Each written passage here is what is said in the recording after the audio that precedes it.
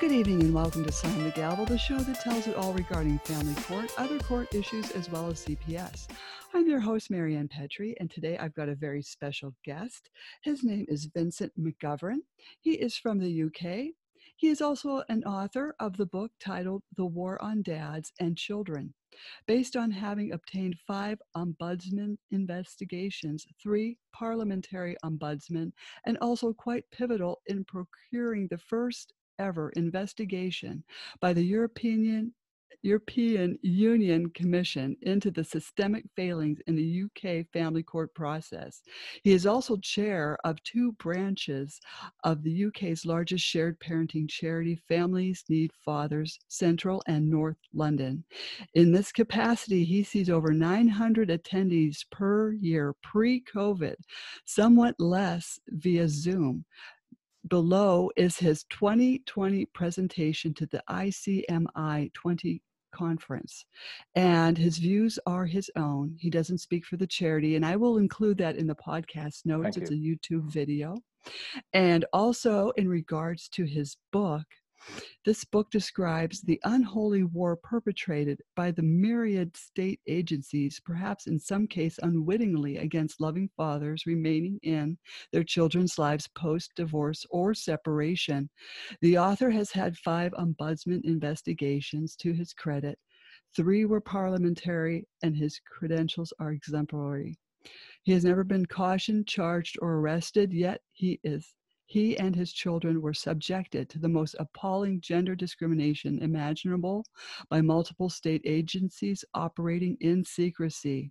This book is a how to survive and, most importantly, protect vulnerable children and parents by exposing this institutional malpractice. And I completely welcome you, Vincent McGovern, to Slam the Gavel. Thank you. An honor and a privilege to be here. I'm glad to have you here so you can tell us, what's been going on in your family court system over there in the UK. Well, sadly, it is a downward slope, particularly since 2013. They made changes to legal aid, which is where members of the public can access publicly funded legal assistance. And in 2016, they really copper fastened that. So now you have a situation where 85% of legal aid is given to females and only less than 15% given to deserving males. Mm-hmm. But the gateway to obtaining the legal aid has become so gendered that it is effectively impossible for men to qualify for it. And the principal gateway is you have to allege domestic violence. You do not need to have evidence, particularly since 2016. So this has led to, for example, 300%, in excess of 300% allegations of domestic violence since 2013. So apparently all the fathers in Britain have become 300% more violent than they were prior to 2013. What a shock. This, of course, means that there's a huge increase in false allegations. And going with that is the fact that occasionally mothers who find themselves in this system are then taken over by this system, cannot always substantiate the false allegations, which they have been propelled, put it politely, or perhaps compelled to make to the various agencies and charities. And we'll put a question mark before and after the charity there, I can tell you, the charities. And then quite too often those mothers then lose residence of their children, or worse still, sometimes the children are taken into care. The UK has the largest amount of children in care in the European Union, even though it's no longer in the European Union. It has the worst outcomes for children post-divorce or separation among the first world nations, and 37 first world nations. And surprise, surprise, with that, it costs the most for the worst system. It is around 49 billion pounds. It's the yearly cost. And the enforcement of non-compliance with court orders is, according to Hansard, the House of Parliament log, 1.24% of enforcement orders are actually enforced. 98.6% failure rate in enforcement. It is dire. And the cost is spiraling juvenile delinquency, knife crime to many hundreds of percent, dropouts, drug running. Virtually an alternative economy is being developed by sinister forces, gangster elements, and all the rest, who have an endless supply of disaffected young children from the poorer communities, because the thrust of this is upon the poorer communities. They're the ones who lose out the most. They haven't the education, they haven't the financial means to be able to protect themselves. And that's why I call it, as my book is titled, A Death War on Dads and Children. But I emphasize mothers lose terribly too. Much less percentage than fathers, but the loss is great, if not greater. It is. As we had talked earlier, I was reading about last year or so, it could have been a year and a half ago, that a woman had had her children taken away in court, and she had just dropped dead of a heart attack right there in the courtroom. In 2014, myself and a German father managed to get to the European Union Commission, to the Petitions Commission, on its motion of Systemic Failings UK Family Court Services. And around the same time, there was a leading court case in the UK, among a few others, which led to a 53% decrease in forced adoptions from usually foreign mothers who English wasn't the first language. So you consider this, 53% reduction in a matter of months from what was basically, I hesitate to use the word child trafficking because there was negative connotations with sex industry and all the rest. But it is definitely barbaric that so many, generally women, had their children taken off them, and what at times were copy and paste decisions, as my book references in one of them, where the social worker who wrote the report to the judge had never seen the child. It's appalling to think that such draconian punishment can be visited upon a parent purely because of procedures or protocols untested, unverified. I mean, the average person in the street, if they were fully aware of this, they would be horrified. But of course, the average person in the street, by and large, wants to believe that the system is working relatively good, just as I used to believe myself, that only a few bad people get caught in this system, not good people like you and me and all the rest. I'm sorry, not that simple. You have to open your eyes to the scale of the problem here and the huge cost to society financially and psychologically, and crime and prisons. It's appalling. A massive industry.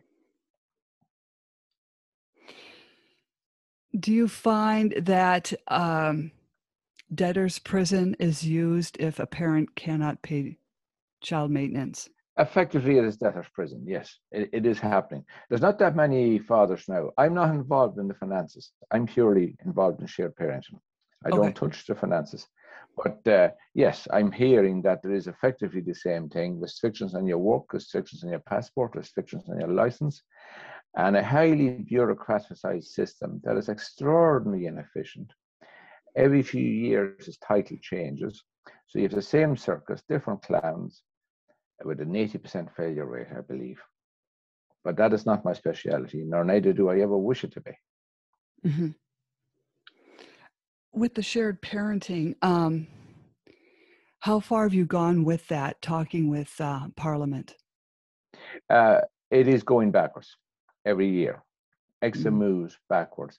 The militarization of domestic violence by primarily the female lobby and the associated legal eagles, who always ride on the back of trouble, of course, have made it much, much worse. You have a situation now in the UK where there's an attempted revision to bring in parental alienation as being included under domestic violence, which is, to me, it should be at the very top of that list, because it's protecting children. But the desperation of the vested interest and when I say feminists, I don't mean feminists as in the ordinary feminists in society who believes in equality, equality of opportunity. I'm talking about the extreme ends of them. Mhm. The desperation on them, by them, to prevent this for the protection of children to become part of law is shocking to witness, and it will probably fail to be part of law, and children will be just used as a weapon, even more Mhm. so. Children are weaponized very easily in this family court system. They are the first choice of weaponization. It's always said that in any conflict, the first casualty is the truth. I would say in the family courts, the first casualty is the children, and the second casualty is the truth. I would reverse it a bit for family courts. And what you see is a situation where 95% of the alienators in the UK are female, because that reflects the amount of those who have residence per court orders and outside of court. And in Nigeria, it is the other way around. Fathers, because Nigeria is much more male orientated. What's desperately needed is an in-between situation where parental alienation is recognized in the same way as drunken driving is, or boorish behavior, flatulence in public speeches, all that sort of thing. It just has to be publicized, recognized, and dealt with, because there's no use to the UK forever saying that the welfare of the child is a paramount consideration when the child is the first thing to be weaponized. Mm-hmm. It's a mockery. Mm-hmm. With the shared parenting, which is good, and it can happen, because I did a podcast with Jim and Julie maybe last month or so, but they show that they were able to co-parent with their exes. There are many people able to co-parent, but the problem is that in the UK, the definition of shared parenting, and I quote from Parliament, can be one Christmas card per year. Mm. We're not talking 50-50. There is no time allocation. The excuse used to prevent it was that the judges were already too burdened and couldn't be tasked with this extra job by the anti-shared parenting lobby. Shared parenting is a figure of convenience. It's a flag. It is post-divorce separation. And the UK has the worst outcomes in the developed nations, to such an extent that, for example, in 2020, 50% of 15-year-olds do not consider their father to be a part of the family. They don't have regular contact with him. Whereas the European Union figure is something like 85%. And in Finland, which is only 2% of its cases end up in courts, tiny minority, it is 90% of children consider the father to be an integral part of the family, even though they're separated and have regular contact, including visiting contact with him. The bottom line is that there is huge money to be made by the abuse of children because there's so many vested interests riding on the back of it, ideological and financial. So at all stages, the child is a vehicle of convenience, sadly and signally. Not by all, there's many good people in the system. Sorry, there's some good people in the system, but it's a very bad system. Mm-hmm.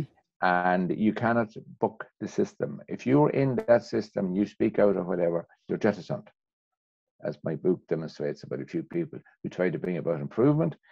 One social worker called Nevres Kamal, and her local services, who she was an integral part of, threatened to remove her children. Now, to the average mother, and 85% of the workers in this system are female, who is going to threaten a system that it's the power to take your children away like that overnight? That is an awesome power to hold over a human. It's just very corrupt. I mean, it's corrupt over here too. There's no getting out of it. Once you get into family court, you're sucked into it. Oh, it's an alligator. It's an alligator. Mm-hmm. Now the teeth are far too strong. Once you're in, that's it. Right. There's no getting out until, I don't know, until I'd like to say it's run its course or the kids have aged out. Well, when I say there's no getting out of it, or when you say there's no getting out of it, even if you leave after 2, 3, 4, or 20, 30, or 40 hearings, let's say you decide to press the eject button and you leave, but then you're not seeing your children. So you're not getting out of it. You're quite right. Then if Not guaranteed. Your children come to see you when they're adults. They're usually quite damaged emotionally, psychologically, with years of separation, not because they've missed you particularly as a person, but because they have been subjected to such subliminal manipulation, emotional manipulation about what you are like. You have become a monster, whether you're male or female. If you're the woman who's not seeing the children, you become the witch from hell in those children's minds. If you're the man, you become almost satanic. And this is half of these children's DNA. This is half of their makeup, what they are. So that leads to them usually having a very high percentage of issues, particularly third level education. When they begin to think for themselves and the stress of education and all the rest, it all comes on top of them. But once again, you have another coterie of professionals earning a living out of children's mental health. So the children never get out of it either. You ask the average child, there's been research done here, what is the biggest impact on their lives? And they will nearly always tell you when the divorce occurred and they got split from a parent. And the closer they were to that parent, which is usually the primary carer, and of course there are some brutal primary carers, but the vast majority are not, the more damage that is for the children. And quite often the more damage to the primary carer as well, because the more you love your children, the more you suffer in this business. It rips your entrails out. Yes, I agree with that. It's just very damaging to target parents that are having their kids taken away based on either a false allegation. Oh, quite often, yes. It's an industry of false allegations in the UK. Legal aid, sentencing and punishment of offenders. I mean, what a title. It really was copper fastened in 2016 when there was a provision within it which stated that mothers don't have to have documentary evidence of being domestically abused. They just had to make the allegation. In some agencies run with that big time, other areas are less forceful about it. But it is a system designed to facilitate and promote false allegations. Of course, using the vehicle of the welfare of the child. So you have unregulated agencies, unaccountable, untrained, other than in basic bigotry, as far as I can see, who have so much control of the gateway for working class people into the family courts. And this vigilantism is so rife, but it's not spoken about. Yeah, it's the elephant in the room. Speaking about the UK, that's where I have far too much knowledge on. I wish I had far less. I never signed up for this course. But of course, when we talk about children we put into adoption, people would think of crackhead, deadbeat mums and dads, alcoholics, violent people, drug addicts. Of course they exist, but they are not the majority. They are the minority. There is a need for a certain amount of adoption. There is a need for a certain amount of care proceedings and foster proceedings. But it has to be based on impartial professionalism, not on what you currently have, which, as far as I can see, is child endangering gender discrimination. And whichever parent is targeted, in the UK, it's 90% of fathers, over 90% are targeted, but male or female, once you're targeted, and the system seems to go into overdrive when it targets a mother in the UK, it really goes into overdrive to justify this targeting. As if they want to show, look, we're not biased. And I have found that the mothers who lose the most in this business are what I would describe as too honest and too willing to express an opinion based on a sense of honor, love of the children, and integrity, and not aware of the system they are in. By the time they find out, too late, they have lost.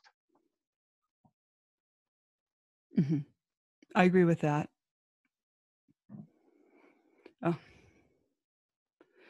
It's just, do people appeal decisions routinely? It is virtually impossible to appeal a decision in the UK if you're a litigant in person. There's another name for it in the United States. It's a Latin expression.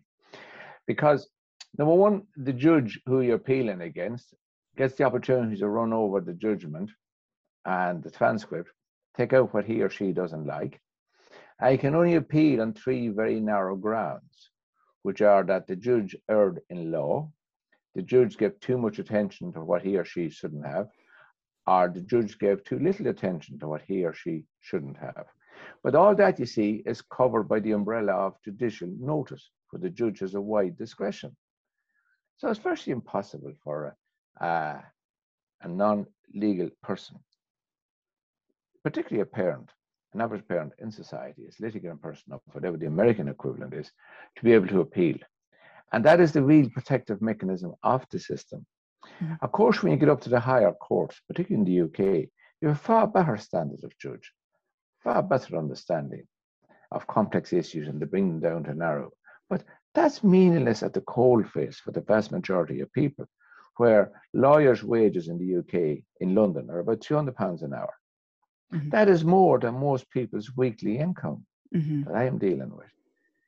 And £40,000 does not get you very far in contested hearings. Because once you bring in the other agencies, state-funded agencies, I might add, with their mountainous paperwork, you have virtually no chance of being able to deal with it. Because most people have to try and earn a living. And if you're smashed by the system and you're ill or depressed or whatever, your cognitive ability is hugely reduced. Mm-hmm. At one stage, I would say I was reduced about 60, 70%. But I just was smart enough to do nothing because I knew there's something big here. So I did like a wounded animal, lie under a stone for a few weeks till I began to get my ability to think back, my ability to do simple things. And I'm one of the ones who recovered. But an awful lot of people do not recover. Mm-hmm. Or the way of recovery is to distance themselves as much as possible from it, which of course then manifests itself in problems later on for them in their personal lives, in their working lives, because of the depression, the demons they have to deal with on their own. And those demons, you said when you get into family courts, you never get out of it. The only way you get out of it is when you die. Mm-hmm. And that's a very harsh pronouncement to make. Mm-hmm. Are things changing in the UK as far as, I know you said kind of Parliament, it's just kind of going down, but mm-hmm. Is there hope that it can change? At the moment, the hope is delusional by and large. All ideas of equality do not exist. All the international laws concerning equality and opportunity of service provision from government-funded agencies and local authorities. You see, in the UK, they are qualified. They are not absolute. So people coming to the meetings will tell us that they have rights under this law, that law. They don't. And that is a huge obstacle for them and their mind to overcome, that they have no rights. Applies to mothers as well. They have no rights. The rights are with the child only. But unfortunately, the rights of the child are hijacked by so many agencies and vested interests within the system. And don't forget, it is a secret system. So there's not much scrutiny on what they're doing. That I see it over the last number of years becoming progressively worse every year. Since 2013, there was improvements until 2013 when there's a presumption of shared parenting on the statute books. And a lot of people believed it's going to come in. And when it did come in, it was watered down to shared parenting can mean one Christmas card a year. And since then, it has gone progressively worse, usually for fathers, but particularly for children. Why are these judges just axing off that parent? Do they not care? Are they tired? Do they want to go golfing? I mean, well, you see, the term judge does not apply to the vast majority of family courts in the UK. You have what's called lay magistrates. And there's usually two and sometimes three of them, meant to be three. Because not all judges retire due to changes in their pension and all the rest. And this is a toxic system. It's very tiring on the human. And there are certainly good judges in the system. But to mind them, you see, the Children and Family Court Advisory Support Service for the UK, it's got in excess of a £1 billion budget. And its agency that it refers domestic violence perpetrators to is only for males. They refuse to accept that females can be perpetrators of domestic violence. That includes violence against children, I might add, broadly speaking. So the magistrates who are untrained, because if they're trained, they're not allowed to be magistrates, are completely led by this very persuasive language from the court advisor, who we keep hearing as the court advisor. Also, it's in law that the court cannot stray from that advisor's recommendations without giving good legal reason. Well, these magistrates have no legal knowledge, so how can they give legal reason? So it's absurd. Mm-hmm. And it also means that if a mother falls foul of the system in the beginning, as happens to a certain percentage, you then get the domino effect of the big blocks rolling down on top of you, the avalanche, the multiple avalanche. And that won't change in the UK, because these people genuinely believe they're doing the right thing because the recommendation before them by the court officer recommended such and such. Mm-hmm. So that is their ideological screen, their protection of their sense of conscience. They don't mean to do badly, they mean to do well. They simply don't know what they're doing, by and large. And if they're not allowed, because it's so easy to overturn them on appeal when there's legal representation involved. And usually in the UK, the father is not legally represented 85% of the time. The mother is, usually with a state-aided lawyer. They completely roll the dice. They control the play because these magistrates are just there like three stooges, effectively.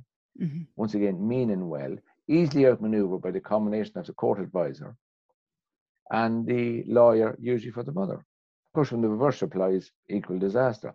Consider this. Children and Family Court Advice and Support Service. In 2017, less than 2% of their officers had attended a webinar, a seminar put out by this service on parental alienation, right? Mm-hmm. But yet in 2019, something like 95% of them had attended a webinar on how to claim expenses. I'm sorry. Where do you go from there? Yeah, I mean, I think those two figures demonstrate so much of what is wrong. Now, I have had the privilege of conferences I've helped organize through Central London branch of Families Need Fathers. Had the former CEO of Kafka's address us in 2017 on parental alienation, Sir Anthony Douglas. And this video can be seen on our website. And he addressed it brilliantly. No management jargon, no spoofology, just his personal experiences, which is quite harrowing. But that bears no relation to what happens at ground level. Same with the judges. The senior judges, when you interview them, and we've had His Honour Judge Stephen Wildblood, address us at the same conference in 2017. His video was so incisive, so critical of the failings in the system. And when a learned judge wants to criticize something, they can do it so much better than the likes of me, because they have such a command of knowledge of English. They have that commanding personality about them because they have such intellect. But unfortunately, at ground level, it's totally unrelated to what is happening higher up. There's a vast disparity. Do these judges or magistrates, do they understand the mechanisms of parental alienation? Many of them will not even acknowledge its existence. Because they will hide behind, until a few years ago, Kafka's would not acknowledge it. Now they do. But for years, Kafka's would say, you're trying to bring in parental alienation syndrome. This is a means of ridiculing it as being a syndrome. Mm-hmm. So this is their method of deflecting against it. See, the sad thing is that in the UK, there's this absolute belief throughout all the systems that one parent good, one parent bad. There's no concept of shared parenting other than as a vague Augustinian principle. And that is 90% is the mothers. Whether the best parent or not, in each individual circumstance is a different question. And it's about 5 to 7% are the fathers. The problem is whoever has power is too prone to abusing it. And if a mother is booted from the family home through manipulation of the system, and it does happen, the system then goes into overdrive to push her out. But once again, we're back to Kafka's. They will virtually never acknowledge parental alienation. You know, it now exists in their toolkit. So the biggest elephant in the room, I always say, if you have to make an application in the court to see your children or to have any sort of a meaningful contact with your children, you're already a victim of parental alienation, and so are your children. But the elephant in the room is not being addressed. The politicization of false allegations of domestic violence, that is dominant. And the definition of coercive or control is now so broad in law since 2015 that the training on the states, which once again is in my book, from Quorum Chambers, training, that if, I quote, if a man is silent, he is coercive and controlling because he may become violent. How can you not be violent? Your violence is deemed by gender, by the training in too many of these. So parental alienation doesn't get a look in because domestic violence perpetrator gets the highlights. And if the mother is the parent who isn't seeing her children in the percentage of cases that has happened, it's usually been that she has psychological issues, she has unresolved mental health issues, she has undiagnosed mental health issues. And of course, she's so busy trying to bat them back that the cases just drag on, and she doesn't get a chance to really get to the meat of the issue, which is about the children having the right to a proper relationship with her. Mm-hmm. So there's different vehicles being used depending on the gender to oust them. Hmm. Because when people think of shared parenting, I think people are thinking, well, 50-50 shared custody must be happening over in England. Yeah. People don't realize that this is not happening over in England. Absolutely not. It's the complete opposite. Unfortunately, it starts off once you get into family court, so far too often is 0% versus 100%. It's anything but 50-50. Now, for the record, I am not an advocate of 50-50 automatically, because it's simply impossible to exercise in practicality. But to me, unless there's criminal investigations with evidence demonstrating abuse of a child by a parent of either gender, it should be starting from 50-50 and working to say no less than about 30%, depending on logistics, geography, work, things like that. The law is, and the judicial guidelines from England and Wales, are that the children have a right to a proper relationship with both parents and their wider families. That's absolutely wonderful if it happened. That's the guidance, it's not the law. You bring that into court, you're told it's not the guidance, and each case is different. So what's the guidance dealing with? The guidance is thrown aside.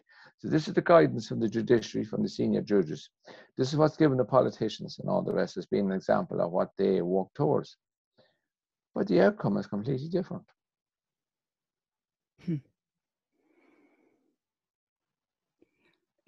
What happens, these children now, they're programmed and taught to hate the other parent. Far too often. Right. And why can't this be brought to the magistrate and judge's attention? Or do they just not want to hear it? Because nowadays in the UK, well, number one, they don't want to hear it. Two, there's no opportunity to hear it, because the huge increase in all molestations against the fathers generally, on the grounds of domestic violence, totally unproven most of the time, that takes over. So the parental alienation never gets a look in, which is the elephant in the room. That's what these allegations are only being used to drive the other parent out, male or female. 90% is male driven out. But the parental alienation never gets a look in. By the time it gets a look in, after possibly 18 months, 2 years of proceedings, so only a very capable person can survive in the system against the vast apparatus and to bring it to meaningful effect. So if you get to the higher courts, parental alienation will certainly be quite often dealt with.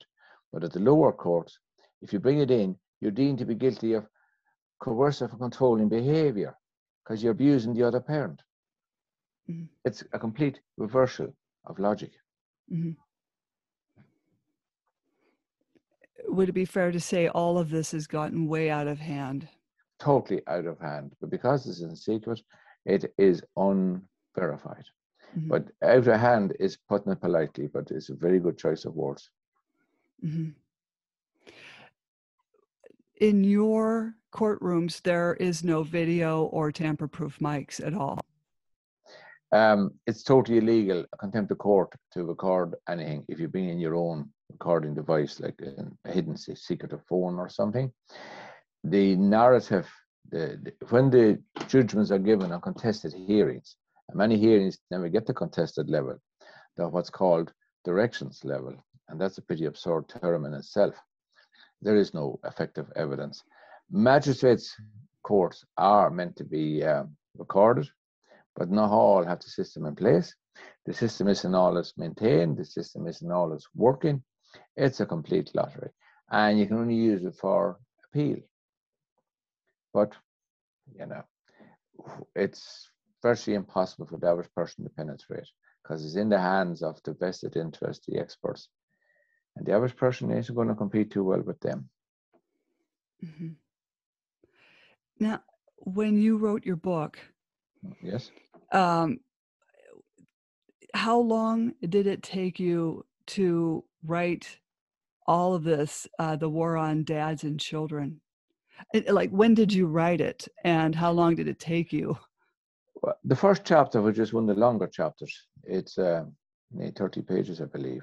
I wrote that in 2013 because I was assisting another dad on his term is unregulated, where there's a group of 10 people who had expertise in various professions linked to the family courts who prepared a whistleblow. Mm-hmm. To nobody's great surprise, I was the only one who completed a chapter. We're meant to be 10 chapters comprising this book from 10 different types of individuals, different specialities. Because I had at that stage, I believe, 3 ombudsman's investigations. 2 of them were parliamentary, which is the highest level. I was considered an expert. Then, because I've had arthritis of the hips from too many years of various sports and activities, in 2016, winter 2016, I had a replaced hip. And for the next 2 months, that's when I did most of my work with the book. And I've been working for a number of years part-time as a sort of a rough landscape gardener. I'm not one of these people who can take notes and work from them. That's not how I work. Mm-hmm. So when I'd be pushing my lawnmower, I'd be going through ideas in my head because I had a earmuffs on to protect the noise. So I had undisturbed thinking time. And I didn't have a smartphone because I was too dumb. I only got one 2 months ago. Yeah, I know. I'm late to the 21st century, I can tell you. But I could go into the 4th, 5th, 6th stage of thinking, and I could come up with a good line that would be the introductory paragraph. And then, you see, I could do the rest of the chapter quite often. Because I had all the bits of references in my head. I knew what I wanted to look up at. That's the advantage of the internet nowadays. If you have knowledge in your head from snippets of information, you can verify it. So the first draft was done in about 3 months. Mm-hmm. And then it was quite heavily edited, particularly the following summer by my Mackenzie friend, a lay advisor in the family court, who had helped me so much. And he's a Bachelor of Education, teaches English. Mm-hmm. And when I sent him my first chapter, I was expecting praise and well done and bestseller and Hemingway aspirations. Right. When the chapter came back, I honestly believed he'd bought shares in the Red Ink factory. Red Ink, I couldn't believe it. Oh, no. Oh, devastated. Of course, you see, the problem was, having never written, I had no concept of contextual logic, contextual flow. So to me, it made perfect sense. Probably made no sense to anyone else. So I had a wealth of information buried in contradictory manners, not complementary. Mm-hmm. I didn't understand this, you see. So it's very hard for me to adjust to this different way of presenting it. And I spent 55 of the most miserable hours of my life in his room, with me with my laptop and him with a laptop, working side by side, line by line, sentence by sentence. And I have a habit of saying things, and the proof is in the next paragraph, the next page. No, he wouldn't let me do that, you see. I could Mm. understand why. He was correct. But I hated this because it went against my style. But actually, despite the fact there's still a few errors in it, because anyone who's written a book knows, and I've only written one book, every time you look at it, you see an error here, an error there. Mm. But I realized, hey, it's fit for purpose. The information is there. It's Mm. accurate. It can be verified. It's pushing boundaries, certainly, but it's pushing no boundary I cannot verify. I have boxes of documentary evidence in hard copy, uh, some of them elsewhere, in case, shall we say, I'm subject to an accidental break-in or Mm. an evidence disappears. Because I know that there's people, not private people, vested interest, who would like to remove my evidence. Let's put it that way. Mm. So I have to protect myself that way. To my astonishment, I have not been sued so far. Mm. And because, of course, I had the 5 ombudsman's investigations. You see, my background and what I still do part-time is as an engine builder. I restore classic motorbikes. Mm. And a very good friend of mine who since had a complete mental breakdown because of this business, it is a brutal, brutal cost on humans. Mm. I was saying that I wanted somehow to demonstrate that the failings in this system was like a broken engine. An engine is meant to do something. It's not doing it. Why is it not doing it? What's needed to fix it? That was my way of looking at it. And he thought for an evening, and he came up with conduct, requirement, consequences, remedy. So what's the conduct of a professional in this case? Then you look up the requirement of what they're meant to do. Mm. Unfortunately, the requirement is so nebulous as to be almost meaningless, but nevertheless, there are certain standards they're meant to adhere to. Then you're meant to look at the consequences of their conduct not matching the requirement, because these are highly paid and highly trained professionals. Because obviously, if they took a shortcut towards achieving the proper objective, then the requirement and the conduct would be excused, shall we say. Mm. But when they have deliberately trashed the requirements by their conduct, and the consequences are severe, usually upon children, then what is the remedy? So once I got my mind around to this version of diagnosing an engine, shall we say, that's how I managed to get my 5 ombudsman's investigations, because I kept it ultra short and simple, no Mm. more than 2 pages ever. Mm. And it's like playing cards. You know very well at the beginning you're going to be fobbed off, but very quickly they will hire professionals to deal with you. Mm. The local borough, Brent, hired an ex-parliamentary ombudsman to deal with me as a consultant. Okay, no doubt dealt with other people as well, but when my complaints are getting somewhere, suddenly they just went and spent a 6-figure sum on a per annum of taxpayers' money to protect themselves from the malpractice. Suddenly you're dealing with a hugely increased level of sophistication and ability. And I realized that this is the course that my life has led towards. And that's when I determined that this information has to be got out. I have to write a book about it. All this has to be brought out, not from my personal story regarding my children. Everybody virtually has the same story. What's unique about that? Nothing. But what's unique about mine is the extraordinary facilitation and promotion of hilariously false allegations and their acceptance by the court officers and their desperation to convict me basically based on these absurd allegations. Mm. And that is where I have to say credit to the family courts. I was in front of senior judges from an early stage because obviously they saw the case was quite serious and they dismissed a lot of this nonsense, including the court officers' recommendations, which were numerous. Mm. Basically that I'm a monster, shouldn't be seeing the children, or only very limited supervision, because they were promoting the false allegations. And when I denied the false allegations, they were accusing me of oppressing the mother because I'm denying the false allegations. It's Kafkaesque. Mm. So it then wasn't until 2021 that the book actually got published, because no publisher would touch it. Mm. I know I could have gone down the self-publishing route. That'd lead to a readership of about what, 50? Big deal. Mm. And every publisher I contacted either ignored me or I didn't fit their business model. I mean, no male publisher in the UK wants to publish a book that's going to lead to hordes, as I've had myself at the Parental Alienation Conference in 2017, hordes of angry women outside with placards denouncing you as being male chauvinist pig, all that sort of thing. It is a female publisher, Becky Banning of Grosvenor House Publishing, who read my book and said, let's get this out, Vincent. It's far too important. And I find in this campaigning business I'm involved in for several years, it's women who are doing by far the best work. And they're mostly grandmothers, astonishingly, who are, these were quite sometimes professional women, not always. And they are just the ones that grasp the issue, see what's needed to be done. Men, particularly the educated ones, has been educated to the university system in the UK and the humanities system. They spend so much time analysing. That's all they do is analyse. So what? You want to be Buddha? Analyse your navel? That's all you're going to be doing. And they cannot grasp the essence of the malpractice. They keep believing that they are the one that slipped through the net. They're so special that the system turned up to get them. They're just one of tens of thousands. But their ego and delusion is a huge handicap. I'm glad you wrote this book. I'm glad it got published. I'm delighted. That's a great accomplishment. Thank you. So where can people find your book? It is only available online, and it is Amazon is the principal source, also Waterstones, that international book people.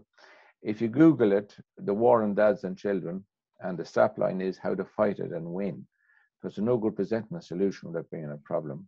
I put my name next to it. There's a lot of sites selling it, international booksellers, because Becky Banning, Deputy Manager of Grosvenor House Publishing, insisted that I do an excellent 100-word blurb. It's actually 101 blurbs, which describes the unwitting war on dads and children and all the rest that you've read, which is the top half of the back page. And that has got quite a bit of attention. So very few reviews, I have to say. I'm not surprised. The book has been sent to all of senior politicians and judges relating to family courts in the UK. And I haven't even gotten acknowledgement so far. I'm not surprised. But I knew that from the beginning. So it is dependent on people such as yourself, and thank you, promoting it. It is dependent upon you, our listeners, with an interest in this, with some knowledge, with desire to stop society becoming an abyss of vested interest, taking advantage of children and vulnerable parents. It is dependent upon a few of those making action.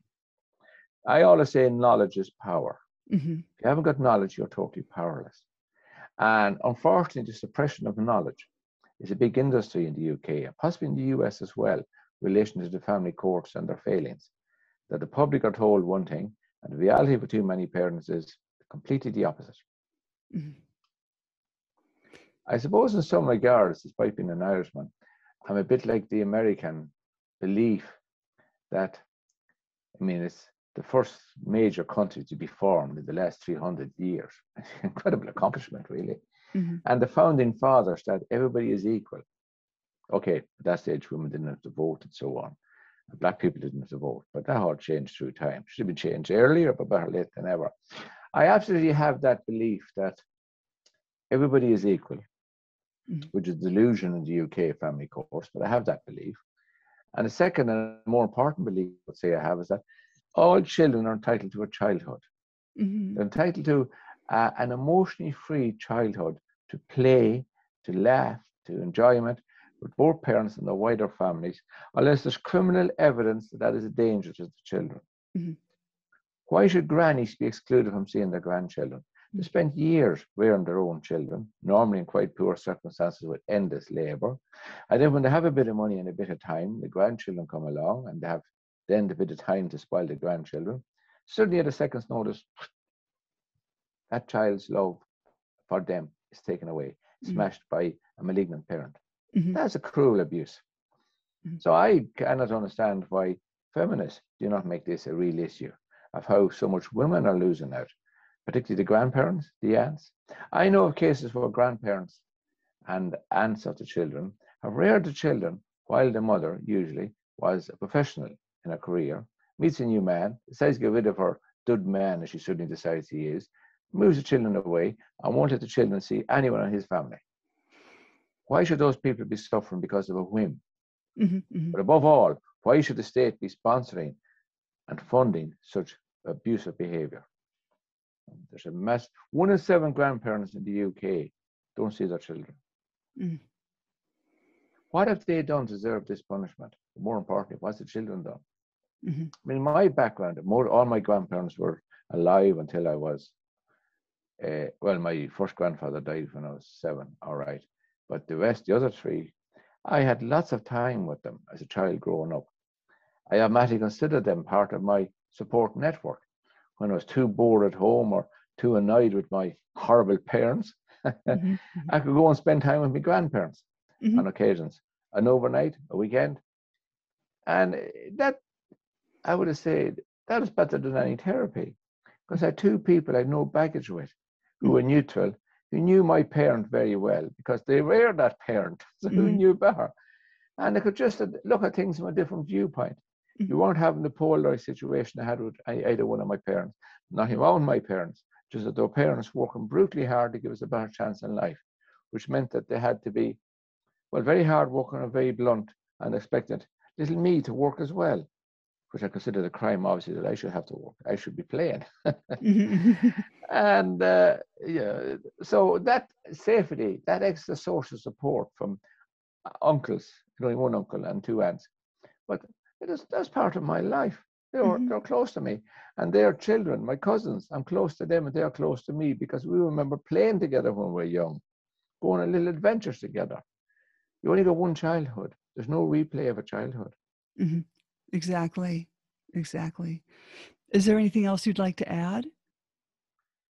I hope that people like you will be followed by many others, and that they will adopt a proactive, positive approach towards explaining, opening up to the public's eyes, and bringing in more public scrutiny and changing the situation from children being a weapon to children being helped enormously.